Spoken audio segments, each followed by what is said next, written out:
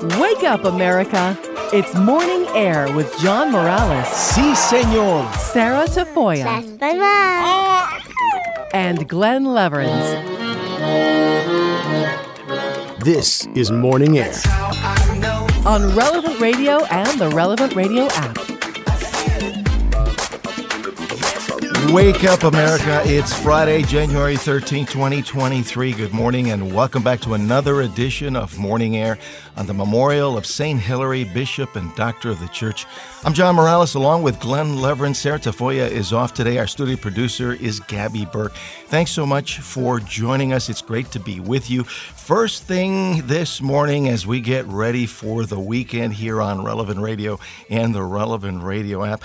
On Fridays, I always take a moment to remember the Sacred Heart of Jesus as well as the passion and death of our Lord Jesus Christ. I want to bring in our Morning Air news anchor, my colleague Glenn Leverins. Glenn, what are a few of the big stories making headlines here on this Friday morning?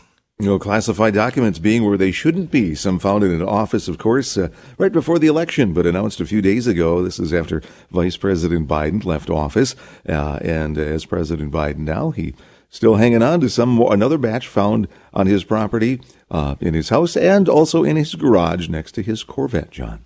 Yeah, there's a lot of questions. In fact, President Biden spoke to reporters yesterday morning, including Fox News' Peter Doocy, who got him to talk about his Corvette.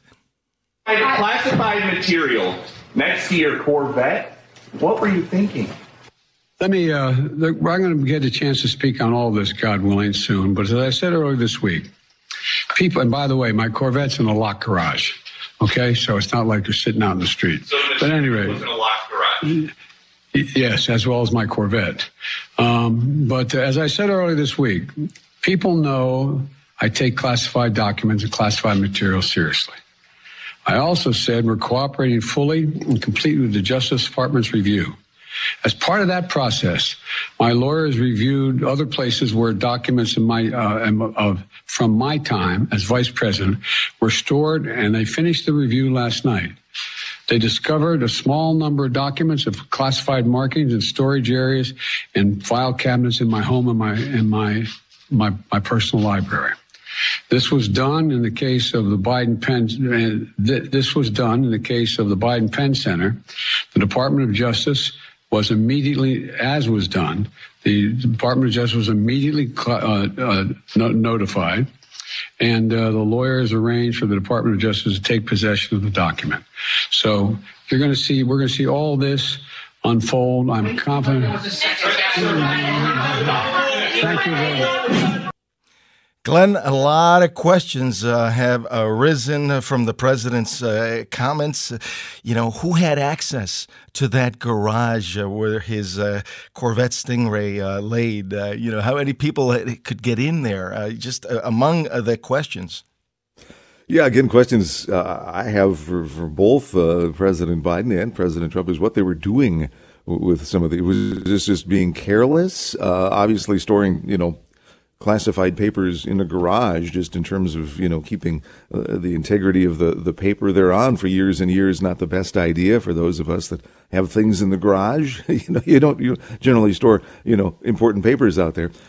So I don't know if there were nefarious purposes for that, just being careless or what, but maybe that new independent investigator will find out. But now both the current and former presidents are having where they kept things they shouldn't have had being looked into. Yeah, absolutely. This was a big story yesterday afternoon. In fact, former Assistant U.S. Attorney Andy McCarthy spoke to our very own Drew Mariani about the situation. I think it's all very puzzling, and those are the sort of intriguing aspects of it. It's weird, Drew, that at this early stage, we know a lot about the evidence and what the defense position is. Mm-hmm. We know that they're going to be able to prove that these were classified documents in an unauthorized place, and that Biden would say that he inadvertently misplaced them, which really isn't a defense. So we know a lot about the four corners of the evidence, but how we got here at this point and why and who, pushed this so that we became aware of it, and if there is a political intrigue angle, like somebody doesn't want Biden to run has decided that, he's not a viable 2024 candidate, and they're trying to pave the way for him to step aside. Who knows? I mean, that's the kind of stuff we don't know at this point, and it'll be interesting to see as things go forward.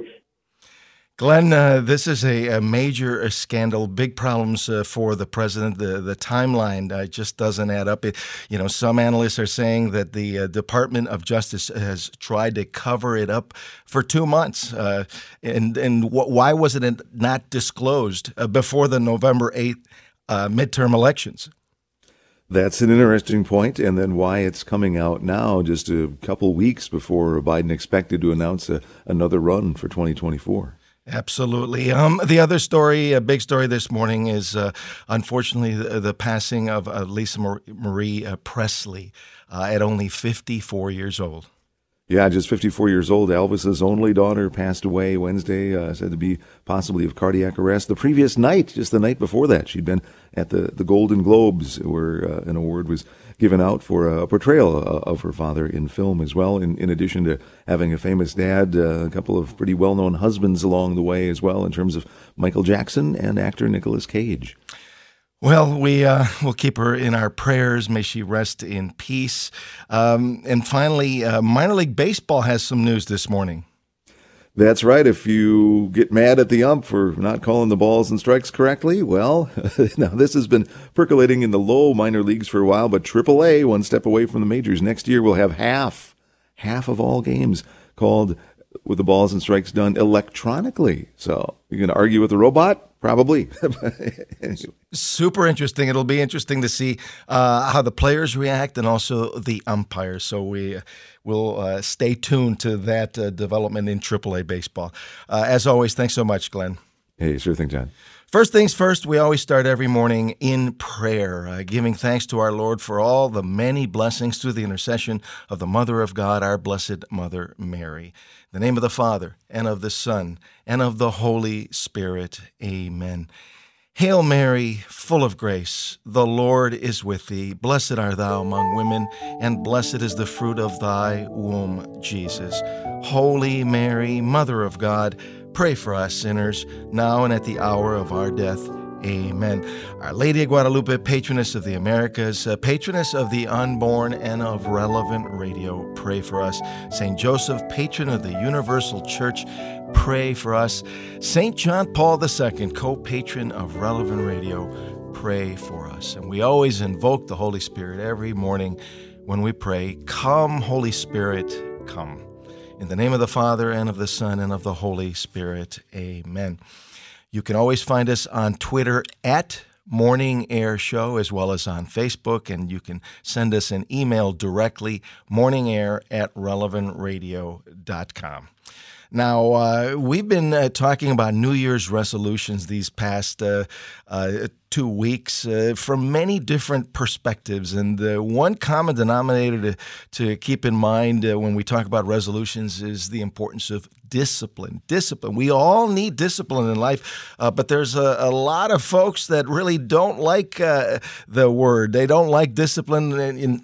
To some extent, they really almost hate discipline. So the question is, how can we change our attitude towards discipline? Joining us live this morning from the Chicago area is Morning Air regular contributor Kendra Von Esch with much more on the importance of discipline. Kendra is a speaker, faith coach, podcaster who is passionate about sharing her faith, her supernatural transformation, and spiritual experiences while helping others on their journey.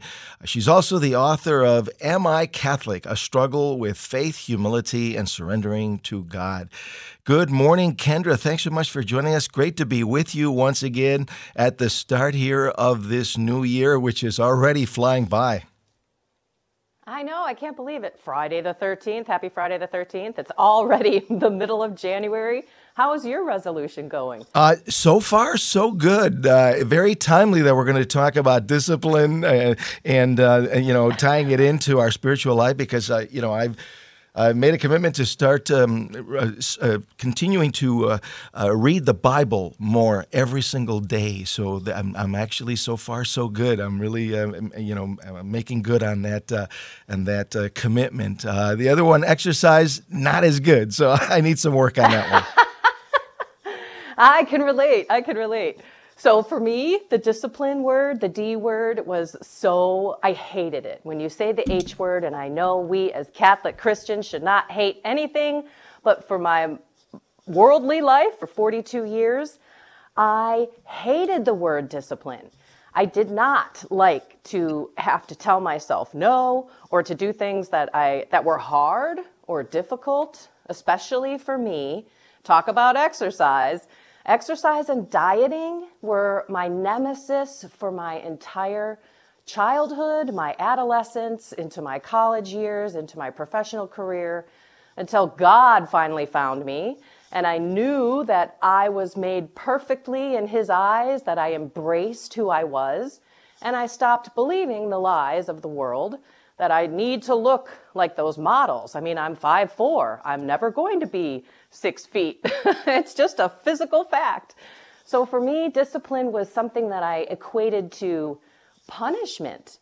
Like when you think about using the word discipline, you think about disciplining a child, you think about, the discipline that you need to study or to further your education, for example, and of course to diet and exercise.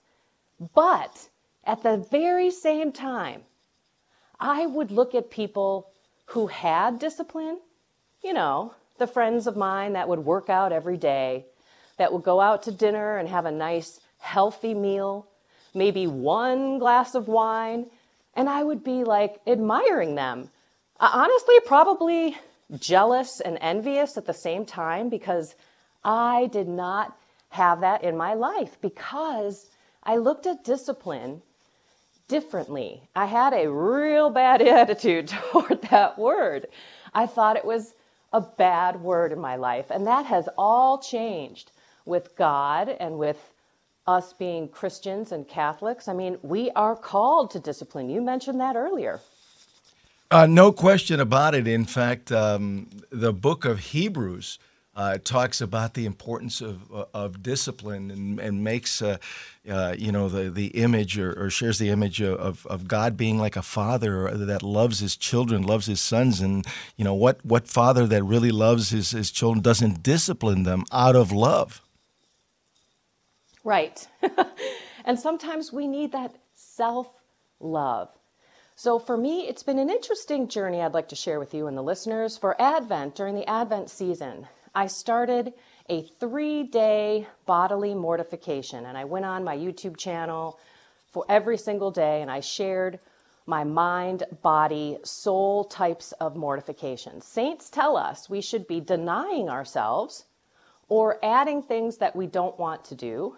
This could be prayer for some people, for example, or going to daily mass, that type of stuff, every single day. And then I was paying attention to what was happening as I was trying to control my body and their urges. And I just want to read real quick the definition, which might psych people up for the word discipline. All right, discipline is training that produces a behavior or a specific character, especially training, listen to this, that produces moral or mental improvement. That's awesome. Disciplinary training is controlled behavior through enforcing compliance, order, and ultimately self-control, which is a fruit of the Holy Spirit.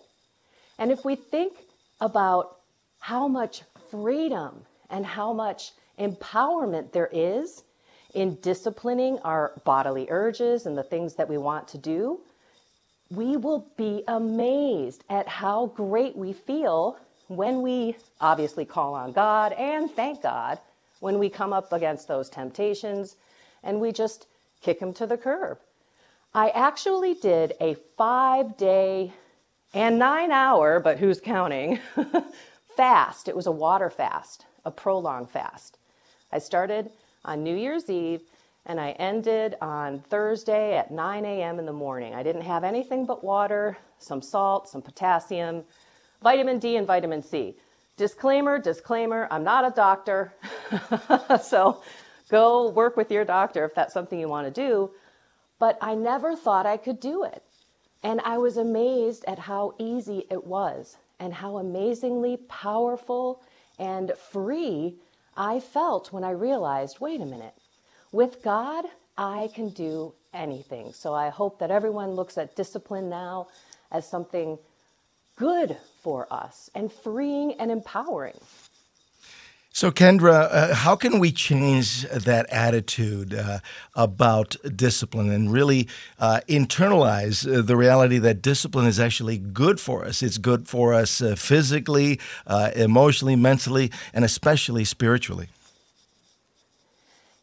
It has to do with paying attention. How often do we blow through our day?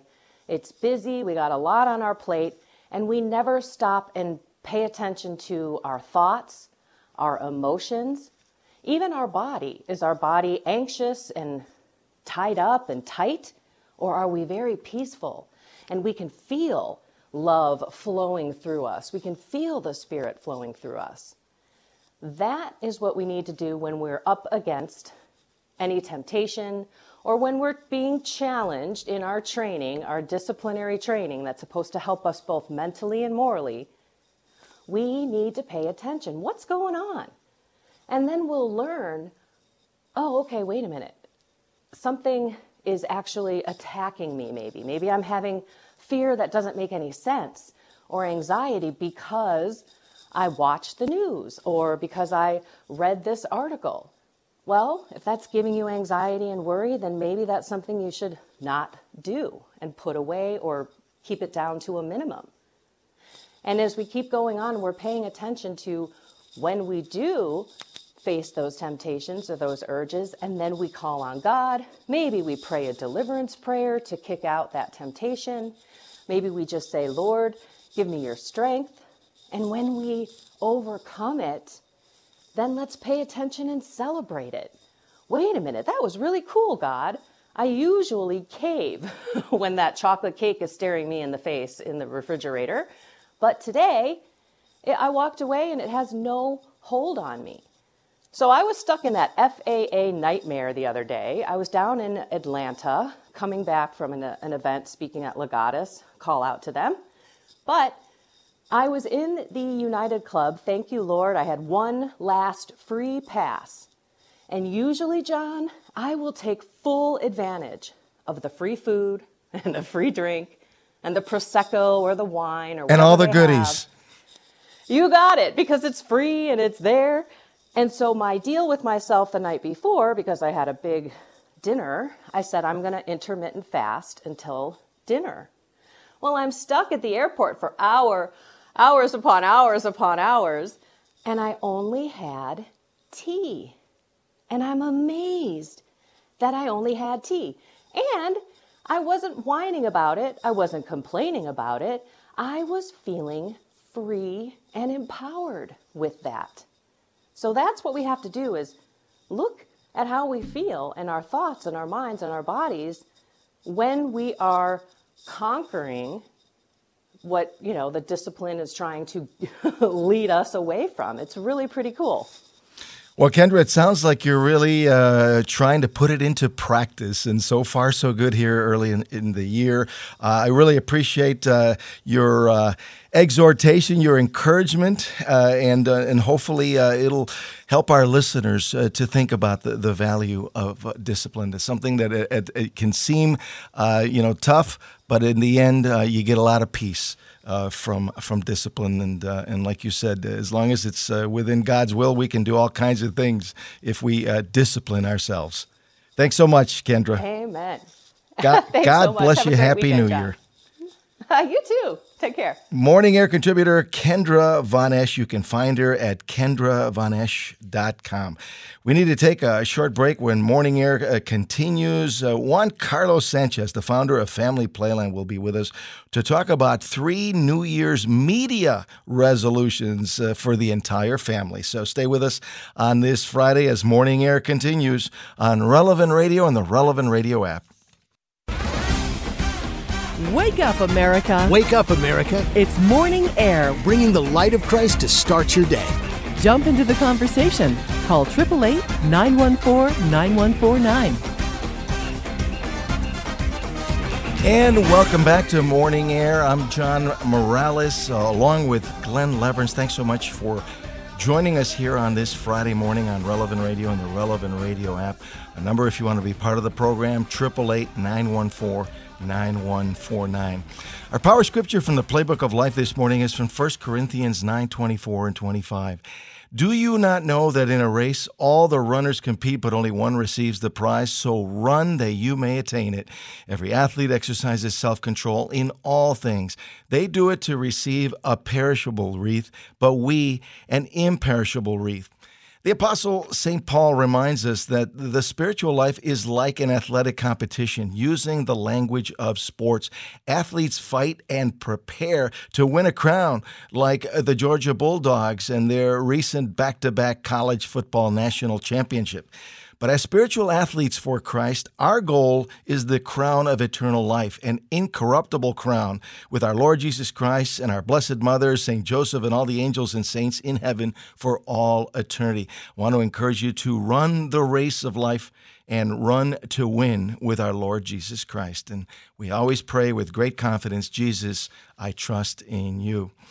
Now, as we strive to become the best version of ourselves here early in this new year, perhaps we have to dive deep into our lifestyle and things that we are used to doing every day. Have you really thought about your media consumption? How much time do you spend watching all kinds of shows on television, on your computer, movies, or how much time do you spend on social media? Joining us live from Cooper, Florida, is corporate entrepreneur and Morning Air contributor Juan Carlos Sanchez, the founder of Family Playland, to share some ideas of New Year's media resolutions that we can start implementing right this day for ourselves and for our family. Juan Carlos has a career track record in the international and Hispanic media and entertainment industries. Good morning, Juan Carlos. Thanks so much for joining us this morning. Great to be with you once again here, still early in the new year. Good morning, John. How are you? And good morning to all your audience. It's a pleasure to be here with you today. Doing great. Thanks so much. Juan Carlos, we all know that the media is such a big part of our lives. Every day we're connected with media of some type. Why do you think it's so important that we consider doing some type of New Year's resolution when it comes to our use of the media? Yeah, as you just said, life is a constant competition, and we have to have clear resolutions on how to improve day by day on this competition. And definitively something that we've done for now 1 year in a row is try to bring up new ideas on how to become a better person and how to manage media consumption, which is basically every year you see how media keeps growing and expanding inside our daily lives, and specifically on the daily lives of kids. So we're just trying to see out on what are the tips as we kick off the year. What should we consider at a personal level and among our families? How do we avoid the traps that media and this huge amount of time dedicated to media, how to avoid to take away time from other more vital and important elements in our life, like spending time with family or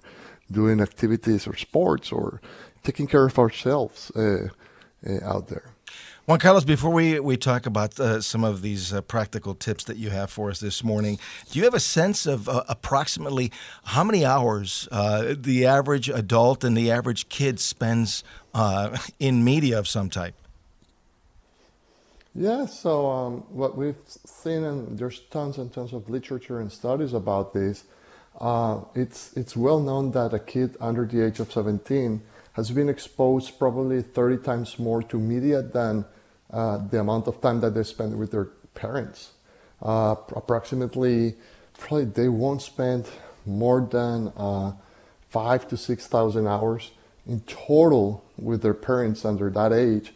Well, media will have something like 80,000 or 90,000 hours in total of exposure when you add up and stack up all the amount of time they're spending both on TV, cable, or internet and social media. So it's very, very impressive the amount of time, and then you have to reflect who is raising our kids and who is the major influence on our kids. And sometimes it's probably a corporation who is influencing your kid more than mom and dad. And So it's that's not something just the to be aware kids, of. Juan Carlos, because the kids watch what the parents are doing. So if the parents are on, their iPhone and are on media all day long, they see that as an example. That's correct. I mean, it starts at home, and it's the whole family just going through this process.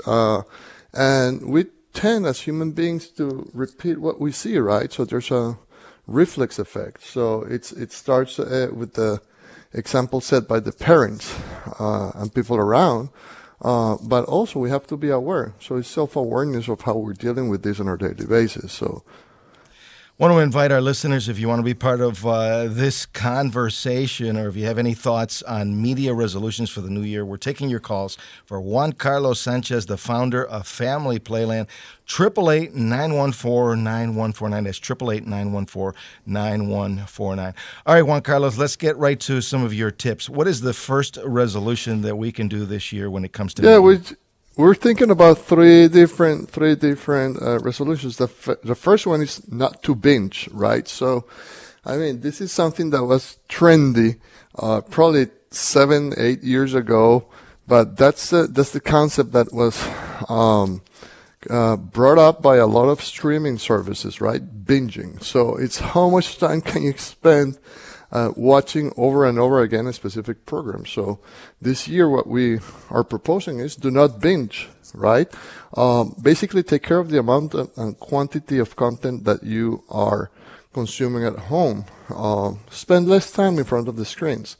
And it's a very simple effect. The more screens you have at home, the more time you're going to spend watching content. So it's like trying to go back a little bit in time and just keeping one screen, two screens at home. And a screen, we're counting phones and we're counting laptops and computers. So we used to have just one screen at home, or the TV, the family TV per capita. Now we have to worry about many screens. 6 screens. I think the national average is getting close to 5 screens per household. So more screens you have, the more time you're going to spend.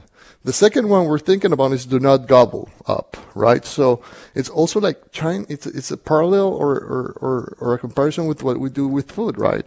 Try to select the quality of the content that we're watching. I mean, it's going to be very difficult for someone not to be watching or being entertained. That's fine, but if you're going to do it, just be more conscious about the type and the quality of the content that you're letting come into your household for you and for your kids. So that's something that we have to be really careful. Spend a little bit of time selecting what is coming in. Think about it as calories. Are you going to intake junk food, or is this quality calories you're bringing in? It's the same thing. This is just not affecting your body, but it's affecting your soul.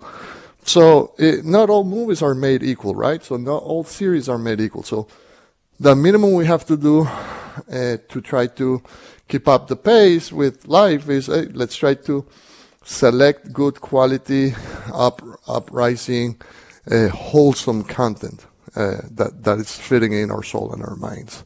So that will be the second one. Yeah, Juan Carlos, how challenging is it for the average family, for the average parents, to select what you call wholesome quality programs, because there's so much junk out there? I mean, of course there's good programs, and many of them are showcased on your website at familyplayland.com, but there's also a lot of stuff that can be harmful to kids, and sometimes they don't even know that it's harmful. And that's what we're trying to do nowadays at Family Playland. We spend a lot of time trying to discern and select and curate. There's professionals trying to discern that for the family, and try to select and curate what's convenient. And it's not easy. You're absolutely right. That takes time. That takes effort. Sometimes we're drawing by advertising and marketing just to try bringing audiences to specific projects, and we have to be smart. We have to be on a constant education about what's good and what's not for our kids. We have to inform that criteria. We have to, as parents, we have the responsibility to inform ourselves before just opening what is called the black window to the black mirror to our kids, right? So these phones, you don't know what's going to be coming out of that. So we have to make sure that we have a good habit of making reviews of content, talk to friends, try to have conversations around that. Schools sometimes will give you some of this guidance. There's sites that you can go in. At Family, we're trying now to have reviews of content that we recommend and analyze, right? It's a constant effort, and you have to be smart about this. All right, Juan Carlos, what's the third resolution that we can do when it comes to watching media? Yeah, the third resolution we're talking this year is about trying not to get lost in media land.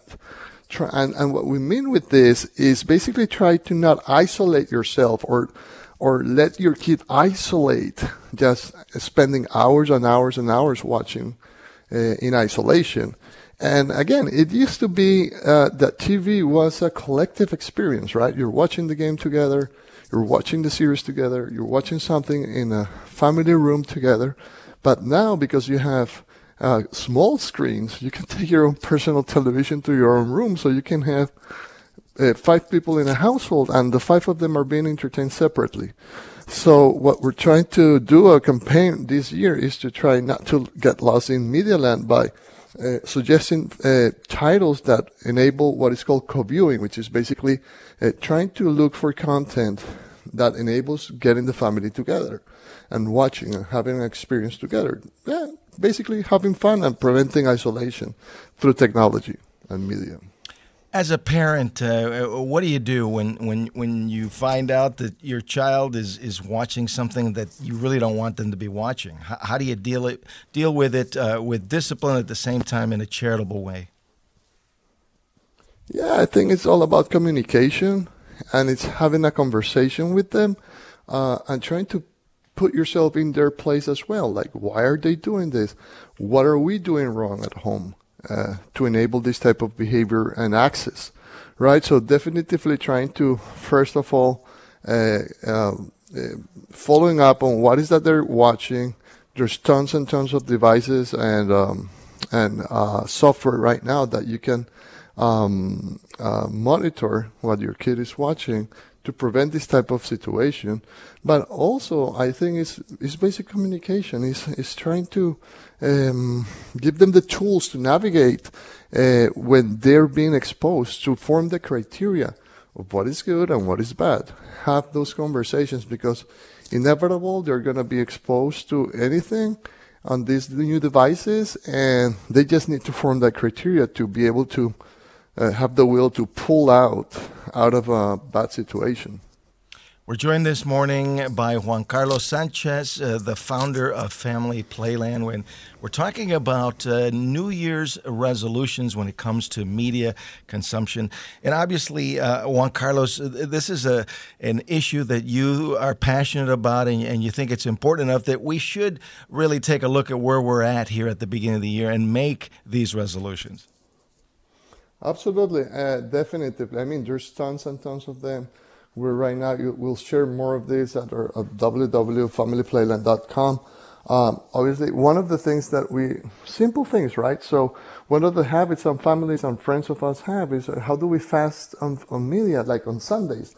How do we make sure that we sacrifice a little bit on the indulgence of media on special days, right? Like Sundays, can we just not turn on the TV, not turn on the phone, and get away a little bit from what we call the television land or media land, and go out to worship, go out to have fun, go out to have sports. So it's incredible the amount of time that we will have in our hands. The average time spent by an average family in America right now is close to 4 to 5 hours of exposure to media on a daily basis. So there's a lot of activities that we could be doing out there. especially kids. So it's just that, just having a little bit of conscience and control, and set up goals this year. Set up goals. What about families that are sports crazy and spend, Sundays, for example? And I know that, football has become almost like a religion. And I mean, some people spend the entire day glued to the TV watching NFL football. What do you say to those folks? Definitely, there's a saying, right? Like in media and advertising, there's a saying that sports is a religion. And that's a reality. I mean, it takes so much time of our daily lives that we're not saying don't watch it, because that's like, people have the right to be entertained. Families have the right to share quality space. So when it gets out there, just try to use this as a family event, or try to do this together, but don't sacrifice quality time with your family. Don't sacrifice or be what we call enslaved to media for just the sake of being a slave. I mean, yes, you can have naturally assist to a game and be there, but there has to be limits. The effort that media does is try to keep you sticking to that screen. So yes, if someone is doing it, just be conscious about it and limit it, so it doesn't invade other important aspects of your family, of your vitality with your families, or you don't sacrifice the raising up kids, especially, right? So that's a crisis we've been living for many years, and it's just a matter of balance, I believe, and having clear resolutions every year and say, okay, these are the limits, this makes sense, this is just an exaggeration, and we need to cut back and adjust. It's basically balancing your household budget. In this case, you're just balancing the amount of time you're spending on something that does not necessarily return positive things for your family. Well, Juan Carlos, all these ideas are all really good resolutions that we can try to put into play here in this new year. The one about fasting on Sundays may seem a little challenging for some families, but maybe it might be something as simple as fasting part of Sunday, especially mornings. If we give it to the Lord and make sure that the mornings on Sundays is about our Lord, get to Mass as a family and make that a top priority, then maybe it's okay to watch the NFL later in the day. Absolutely. Again, it's a matter of balance and priorities. So that should be a plan. It should be consciously planned and considered. And again, like the effect is not seen immediately. The effect is an accumulation of hours, right? So when you accumulate 1 year, 2 years, and you add up all of this media spent time, you see the effects. You see the effects on the good side or on the bad side. So I think it's something important. We have to think and reflect about it now at the beginning of the year and try to be disciplined in that area for the sake and the benefit of our families. If you want more tips and more information, you can go to familyplayland.com, and our blog, you'll find some experts talking about this at the beginning of the year. Well, I think this is an important topic. Media consumption, 4 to 5 hours a day for the average family, that's a lot. So I really appreciate you being with us as always. Again, the website, familyplayland.com. Thanks so much, Juan Carlos, for being with us. Thank you, and have a great year. We need to take a short break. When we come back, Bishop Daniel Muggensberg will look ahead to this Sunday's Gospel with our very own Glenn Leverance. Stay with us. There's much more to come on Morning Air after this.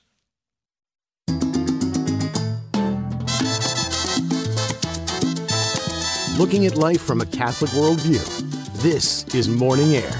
On Relevant Radio and the Relevant Radio app.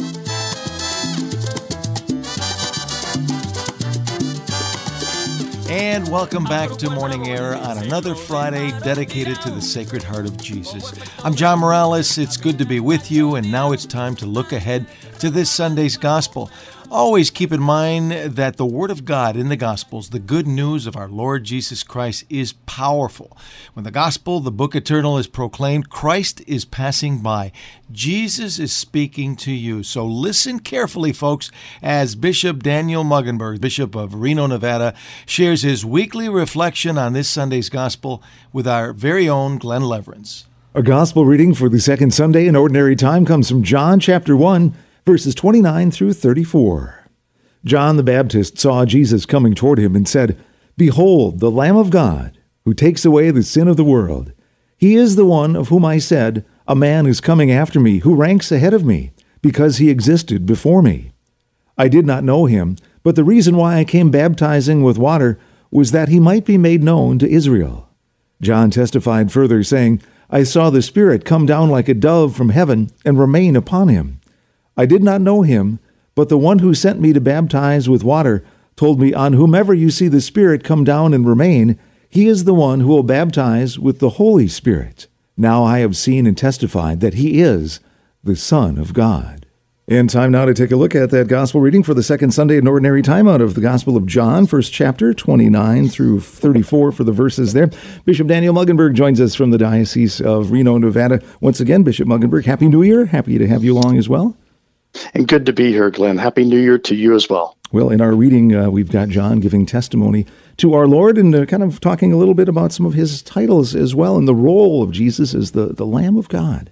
Yes, John's primary witness in the Gospel of John is that of bearing testimony to Jesus. That's his ministry, and we see John doing that even more so than baptizing.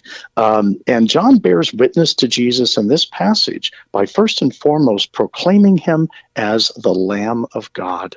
A title that we hear every time we celebrate Mass and we see the Eucharist being offered to us. But in this particular context, it's really announcing Jesus to the world in his most profound identity and mission. We hear that language, Lamb of God, quite often, but do we realize really the role of the Lamb is the sacrifice for so many years leading up to that perfect sacrifice of Christ? And that's really important to recognize exactly what you pointed out, because so many people hear that description of being the Lamb of God, and they think it's a description of Jesus as being gentle, or some other type of innocent description like that. But when he calls Jesus the Lamb of God, he's really referring to the lamb of sacrifice, the Passover lamb. And so the Passover lamb, of course, brought salvation to a household for one night. But Jesus is the true Lamb of God who brings salvation to the world for eternity. And he does it through the shedding of his blood, his sacrifice on the cross itself. And John's Gospel, when we get to chapter 19, the moment of Jesus' passion, John's Gospel is going to include a lot of elements that are all related to the Passover lamb. But those elements are now going to be attributed to Jesus instead, because John doesn't want us to miss the fact that his deepest identity, his deepest mission is that of saving the world through his death and resurrection. In the mission of John the Baptist to save the world by pointing to the need for repentance and pointing to the Christ. And he does such a good job that we can take as a great example of whatever we do, having it point to Christ. Yeah, everything is. John's whole ministry was so that Jesus could increase and John would decrease. He readily diverted people's attention away from himself and put it on Jesus. And that's what he's doing now for his own disciples, basically telling his own disciples, that's him. Go follow him now. Don't stay with me anymore. He's the one that is the fulfillment of your hopes and your expectations. So John really understood his whole ministry, his whole identity in relationship to who Jesus is. And that's important for us because, sometimes we try to come up with our own identity on our own, especially in today's contemporary world. But when we understand that we receive our identity as a gift from God, and that we can only have our identity when we put God in the center of our lives, and everything revolves around Him, then that changes. That changes everything. It changes our relationship with the Lord, our relationship with others, and it also brings within us a certain kind of openness and receptivity to welcome whatever God wants to give us. That testimony that we have it whether we know we're speaking that testimony or not, as people watch our lives. And John's actions are really a good reminder for us to be aware of that testimony at all times. It's very true. And there's a little saying that says, the message is only credible when the messenger is credible. And so in order for people to believe what we have to say about Jesus, our life has to bear witness to something that is trustworthy, attractive, credible, etc. And that's an important part of being a witness. It's not just what we say, it's also the credibility of how we're living. One of the interesting components of that, too, with our testimony, in terms of sharing our story with others, we want our life and how we live to be that testimony, but when we share our story, it's not like we're having an argument with someone about, oh, you really ought to follow Christ because that's better than something else. But when we can say what a difference it's made in our life, that's something that can't be argued with. And that's a very good point. I mean, that's really how evangelization happens. It's not that we're telling other people what they should do. It's really we're sharing with them what God has done in us and how they could benefit from that. It's really an invitation. It is more a proposing of faith rather than an imposing of it. And do we do well to leave space for others to have a different experience with Christ than we do, and it's still valid? Yes, the reality is that the encounter with Christ is deeply personal for each person. And, we all come to the Lord in need of salvation in one way or another. So my experience of God's saving grace in my life may very well be different from yours or from someone else, but yet it is the same God who accomplishes those works. And there's always an element of consistency within that. And that's where I think the wisdom of the church helps us discern an authentic encounter with Christ, perhaps from something that may not be as authentic. When we think of witness and testimony, nothing more spectacular, right, than the incarnation of our Lord. But as we head into ordinary time here, talk a little about the importance of being able to testify to the Lord in ordinary times and ordinary life. We refer to these numbered weeks of the year, like first Sunday, second Sunday, third Sunday, fourth Sunday. We refer to that as ordinary time simply because they are numbered and they're not part of our times of preparation, Advent or Lent, or our times of, exceptional celebration like Christmas or Easter. But ordinary time also will take us through the gospel narrative. We will read of Jesus's miracles, his teachings, of his healings, etc. And as we do that, we're meant to identify in each of those individual gospel readings, and we're meant to journey with Jesus through his life and ministry, and to eventually, accompany him in his passion and cross in Jerusalem. So ordinary time is a phenomenal experience of daily growth in the Christian way of discipleship. And real growth does happen, in very ordinary ways every day. Certainly growth can happen in exceptional moments, that's true, but the development of habits of virtue and the overcoming of weakness and vice and sin and temptation, those happen through daily practices where we are fostering the proper habits or adapting the proper safeguards. So those are very ordinary things that lead us in the way of holiness. Well, let us continue to march forward in that ordinary time, giving great testimony to our Lord and thanks and coming out of the Christmas season as well. We thank you always for your great insight, Bishop Muggenberg. If you'd be so kind as to wrap us up with your blessing this week. The Lord be with you. And may the blessing of Almighty God, who sent his Son to be our saving lamb of sacrifice, always inspire within us the desire to come to the Lord and accept his mercy and receive the gift of salvation and respond to him by living in communion with him every day of our lives, especially throughout this next year. In the name of the Father, the Son, and the Holy Spirit. Amen. And thank you, Bishop Muggenberg. And now it's time for another episode of Glenn's Story Corner.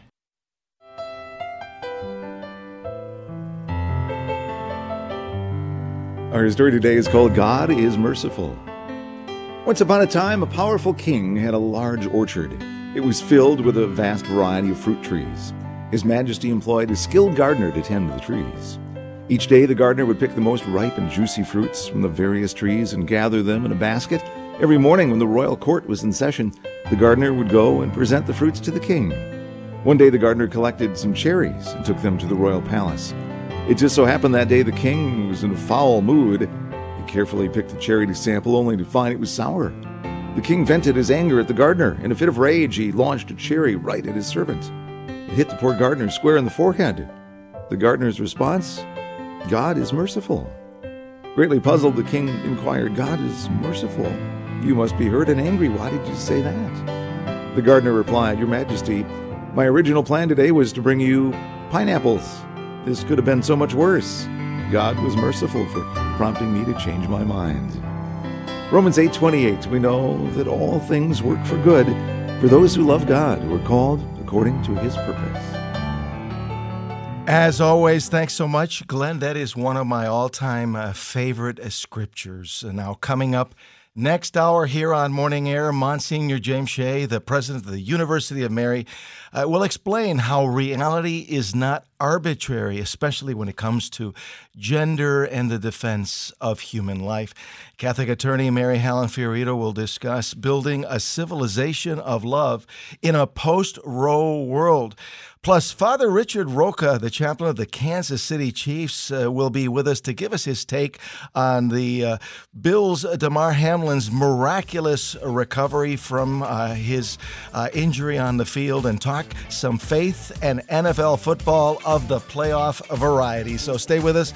There is much more to come in the final hour of this Friday edition of Morning Air on Relevant Radio and the Relevant Radio app.